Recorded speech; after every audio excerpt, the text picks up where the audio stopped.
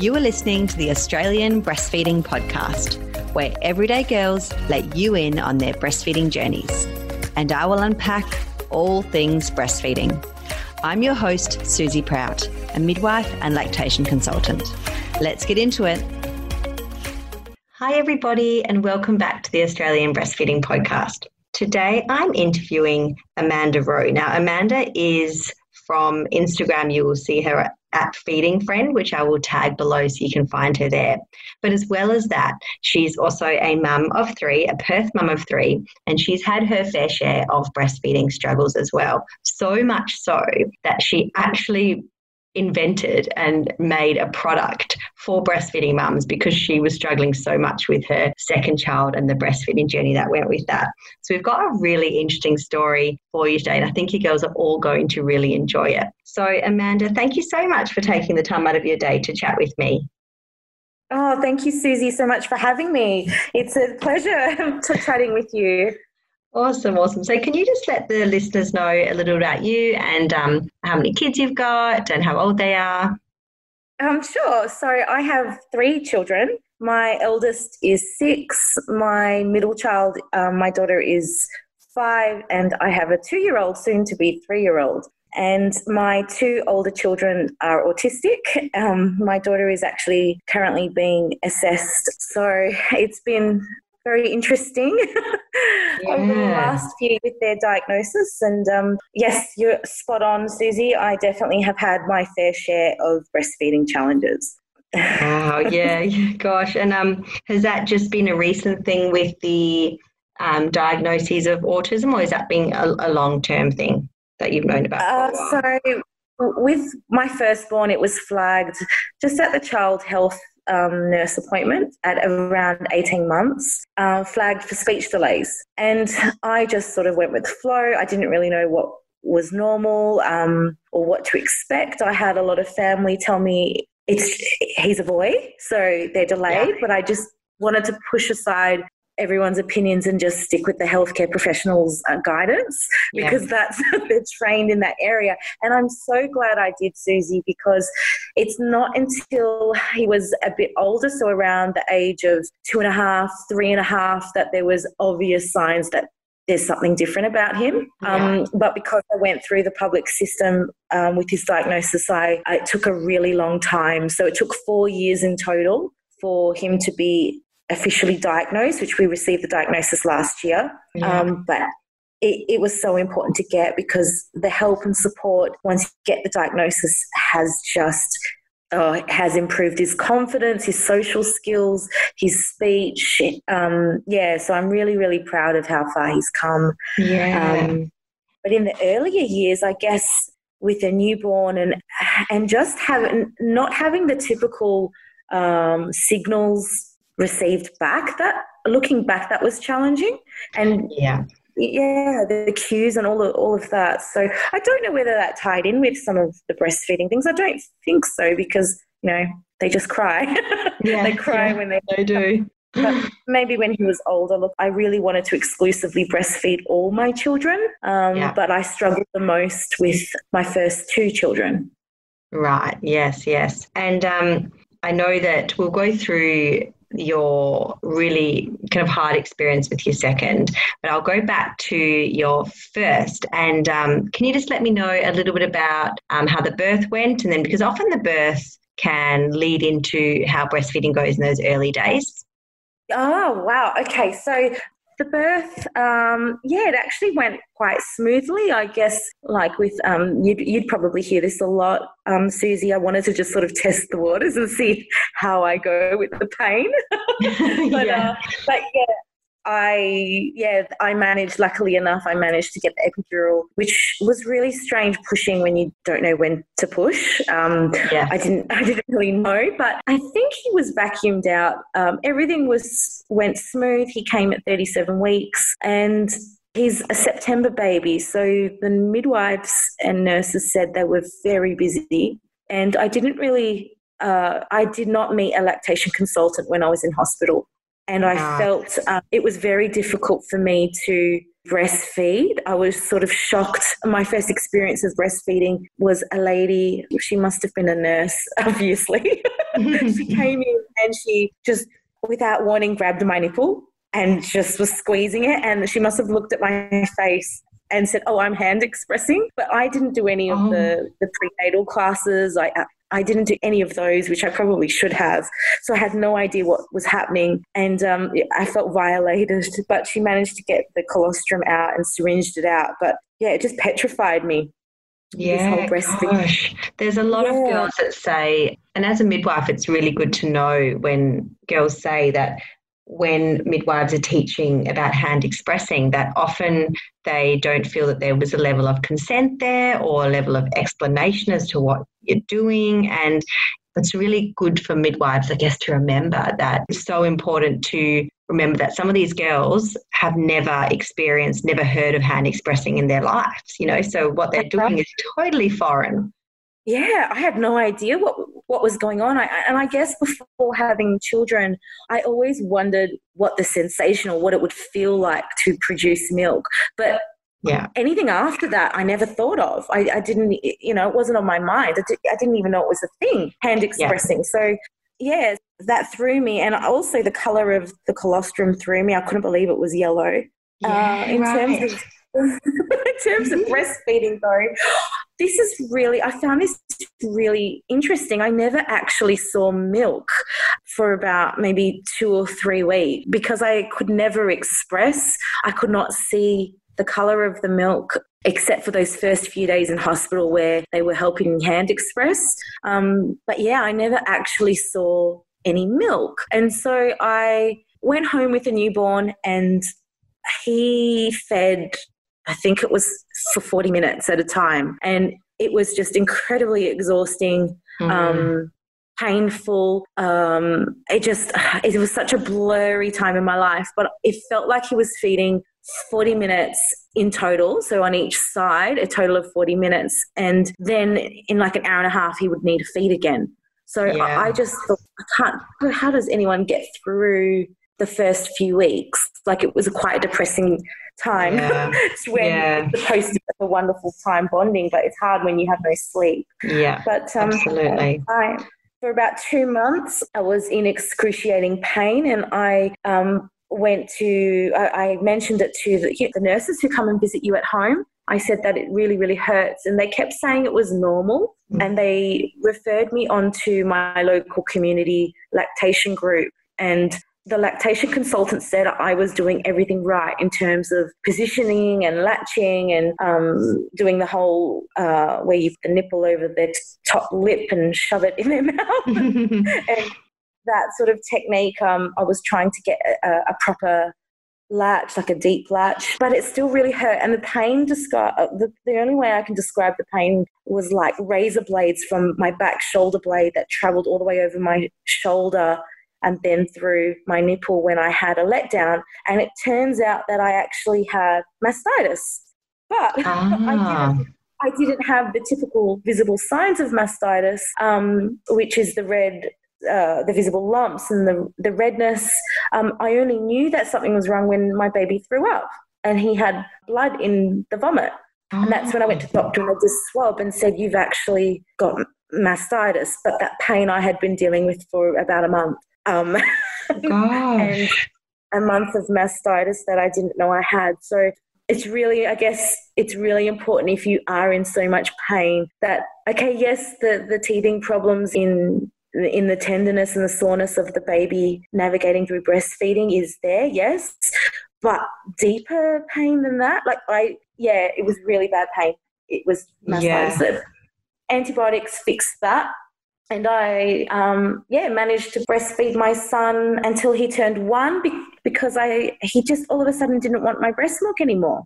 And I was trying to get 2 years, like the World Health Organization recommends. Is that still the... Yeah. As a general guide, yeah. Yeah, and he just didn't want my milk anymore. And then I found out I was pregnant. So it must have changed the flavour of my milk being pregnant. But he just didn't want it anymore. Yeah, right. So that was, and so I can't believe that amount of pain that you must have been in for that month or more when you had the infection and when you had the that excruciating pain over your shoulder, that would have been really, really hard for you.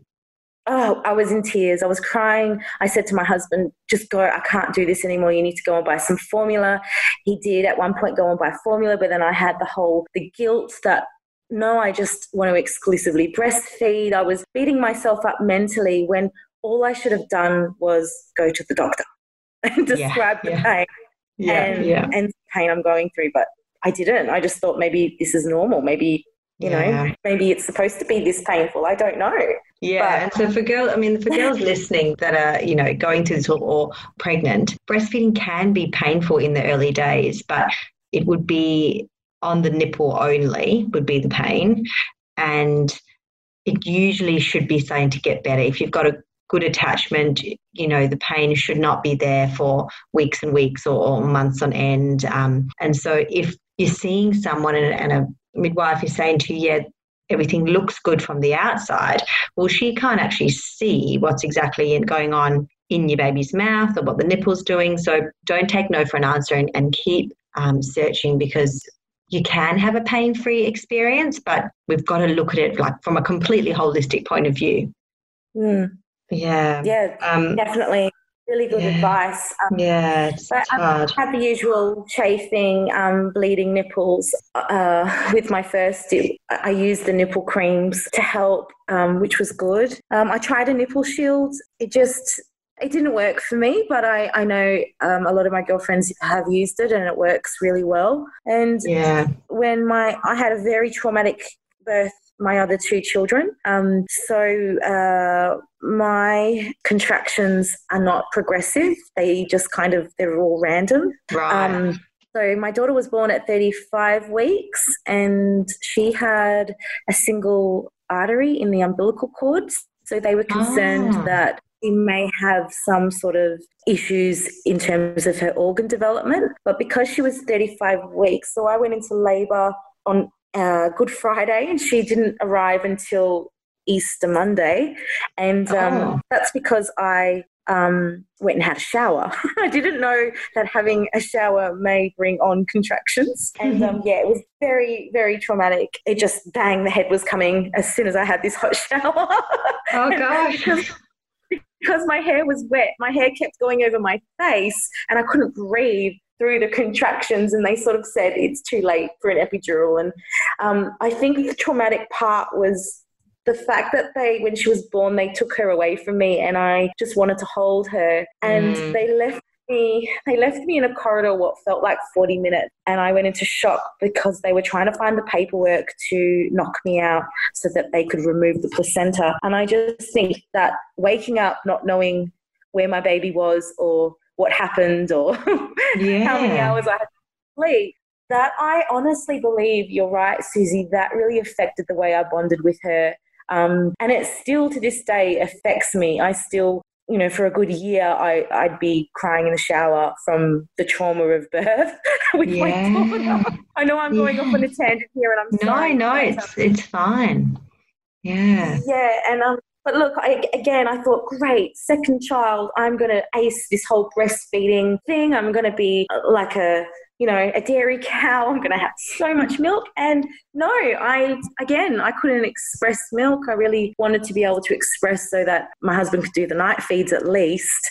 And I tried every sort of pump imaginable. It turns out I had incredible amounts of anxiety. And I think that stemmed from being out in public and breastfeeding in public with my son having special needs. When he would run off, I'd become anxious that I've got, my daughter attached to the boob and I wouldn't be able to get him back. That all that anxiety sort of stemmed and grew, and I was also publicly shamed for breastfeeding in public. Which you read about and you hear about, but to think it actually, for me, I was so shocked that it actually happened to me that my confidence with nursing in public just completely diminished. I can't believe that happened. I didn't think, look, I do know that it does happen every now and then. I was hoping that things are improving. I personally haven't experienced it with my three. What did, do you mind me asking what exactly happened? Sure, and I was actually shamed by my best friend at the time. Oh, God. I was publicly shamed for breastfeeding on my very first outing with my firstborn. He was 3 months, and obviously I had just finished the antibiotics, and it was more comfortable to breastfeed, and it was my very first public outing with a newborn. And we went to Dome Cafe in Hillary's, and she, at the time, her son was a couple of months older than mine, and we sat down and she was preparing her bottle. Absolutely no judgment there at all. She was preparing her bottle to feed, and I grabbed my son out of the pram and was fixing my clothes, and she said, "Are you about to feed him?" I said, "Yeah, you are too, aren't you?" And she said, "Oh, are you about to breastfeed?" And I said, "Yeah," and I could feel myself starting to sweat. And she said, "Oh, there's restrooms over there," and she pointed out to the direction of where the restrooms were. And I still to this day can't believe I did this, but I was so embarrassed. I didn't actually feed him. I put him back into the pram. I gave him a dummy, and then I left. I went to the car park, fed him in my car, and then cried all the way home. And we're no longer friends now. But oh my gosh! I feel so defeated, and I beat myself up over that. And I wish I was stronger, and I had thicker skin back then to say, to stand up for my son's rights and my right to feed. But it just crushed me. So, and when it's your first as well, when I feel like I would have been the same with my first, because you feel so nervous about everything. I guess when you get to your third, you're like, right, who's going to say something? Very fiery with my third. But look, I think from those events, I developed anxiety while breastfeeding, and when my second born, when she was about 6 or 7 months old, I was kid wrangling, so picking up my toddler and trying to hold her to breastfeed, and I developed carpal tunnel in both my hands. And that's sort of how the business started. I sent my husband out to look for a feeding pillow from the advice of my GP, who said, support your hands while feeding, which is what I thought a nursing pillow was for. Because, look, nursing pillows, in my opinion, I always believe that you don't need anything to navigate through breastfeeding and learn that technique with your new baby. But the reason why I needed one was purely to support my hands. So off he went to look for a feeding pillow that was not flat, because I didn't hold her in a horizontal position because she was nearly 7 months. And I said I needed a portable pillow. So that's sort of how it started. And I cut up pieces of foam and ended up making my own. And with my third son, I again was hoping for an epidural, but they said no because I wasn't 3 centimetres. And then bang, head came, and I had to go through all of that again, which I don't wish that on anyone. I mean, it's different if you prepare for a drug-free birth, but when you don't prepare for one, it's very hard. But I mean, he was good. I don't know what is your opinion, Susie, on the placenta pills, because that's what I had with him. And for the first time, I was able to express, and I had milk with him, and I feel like that combined with some lactation cookies that I was, eating bags of, I think that actually helped me express. But maybe it's also the confidence too. I was a bit more relaxed, and I was using my pillow, of course. But and I wonder if you didn't have that anxiety around the milk flowing and around expressing, and I mean, confidence and being able to relax and be able to trust in your body and trust in the process is such a big thing with milk supply as well. I mean, as well as the milk being kind of emptied, your breast being emptied and drained frequently, but as well as that, having that confidence and realizing that it is what it is, and your body is made to do this and all of that. And girls often find as they go on, the more babies they have, the better their milk supply is. And we wonder if it's a combination of many things. Yeah, possibly. And you're spot on with the tension in your shoulders, because I was always tensing my shoulders, and I think relaxing my shoulders just initiated the letdown. And I have never been those mums where milk just flows out instantly. My babies have had to work for the letdown. But definitely feeling relaxed definitely helped with my third and my milk. And he fed me And yeah, I actually miss breastfeeding. Is that weird?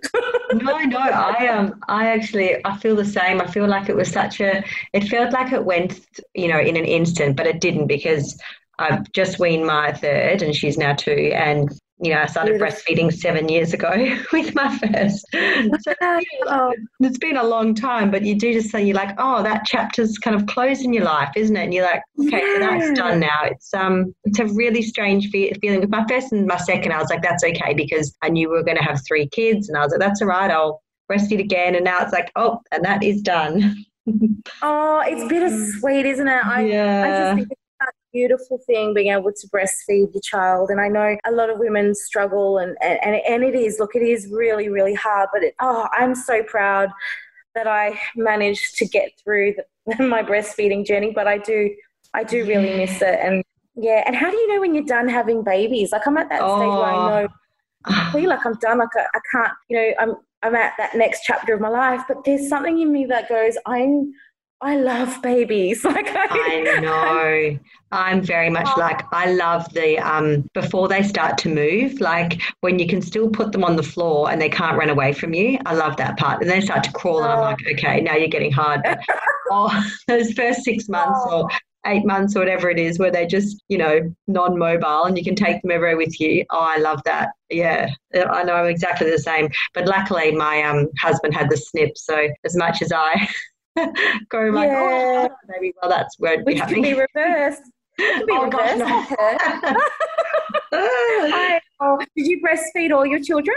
Yes. My first, he actually self-weaned. I know a lot of people say that babies can't self-wean under the age of 1, but he certainly did at about 9 months. But then again, he was having bottles because I was back at work, so he was having bottles when I was not there, and then he just didn't want the boob because a lot of babies, once they start having a bottle, they're like, oh, this is easy, I'll have that, please. And my second, easily with my second, I think it was about 2 years, and then my third 2 years as well. So yeah, it was it hasn't been, as you know, it's a rocky road breastfeeding. It's up and down, isn't it? It is. Do you feel that your hormones are changing now that you've weaned your third? Yeah, I think now, well, it's kind of all settled now, but certainly when I first stop and then my cycle comes back and everything, I feel quite low. And a lot of my clients will ask me if this is normal, and it is. It's because it's like when you first have your baby and there's a hormone change. When you first pregnant and stop breastfeeding, your body is going back to a state of wanting to have another baby. Like it changes because when you're breastfeeding, it becomes a bit of a dormant kind of state, not very fertile. And then it changes again. And gosh, we have to deal with so many hormones, don't we? And women are incredible. We honestly go through so many changes, but we're just absolutely incredible. And every mother should be very, very proud, however your child is born, or definitely.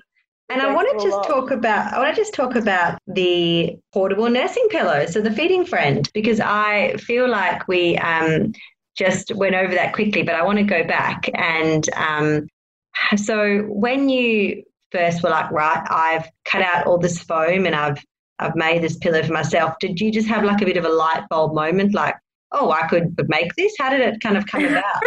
I was using foam pieces under my arm, and my husband just said, that's ridiculous, we'll find one on eBay.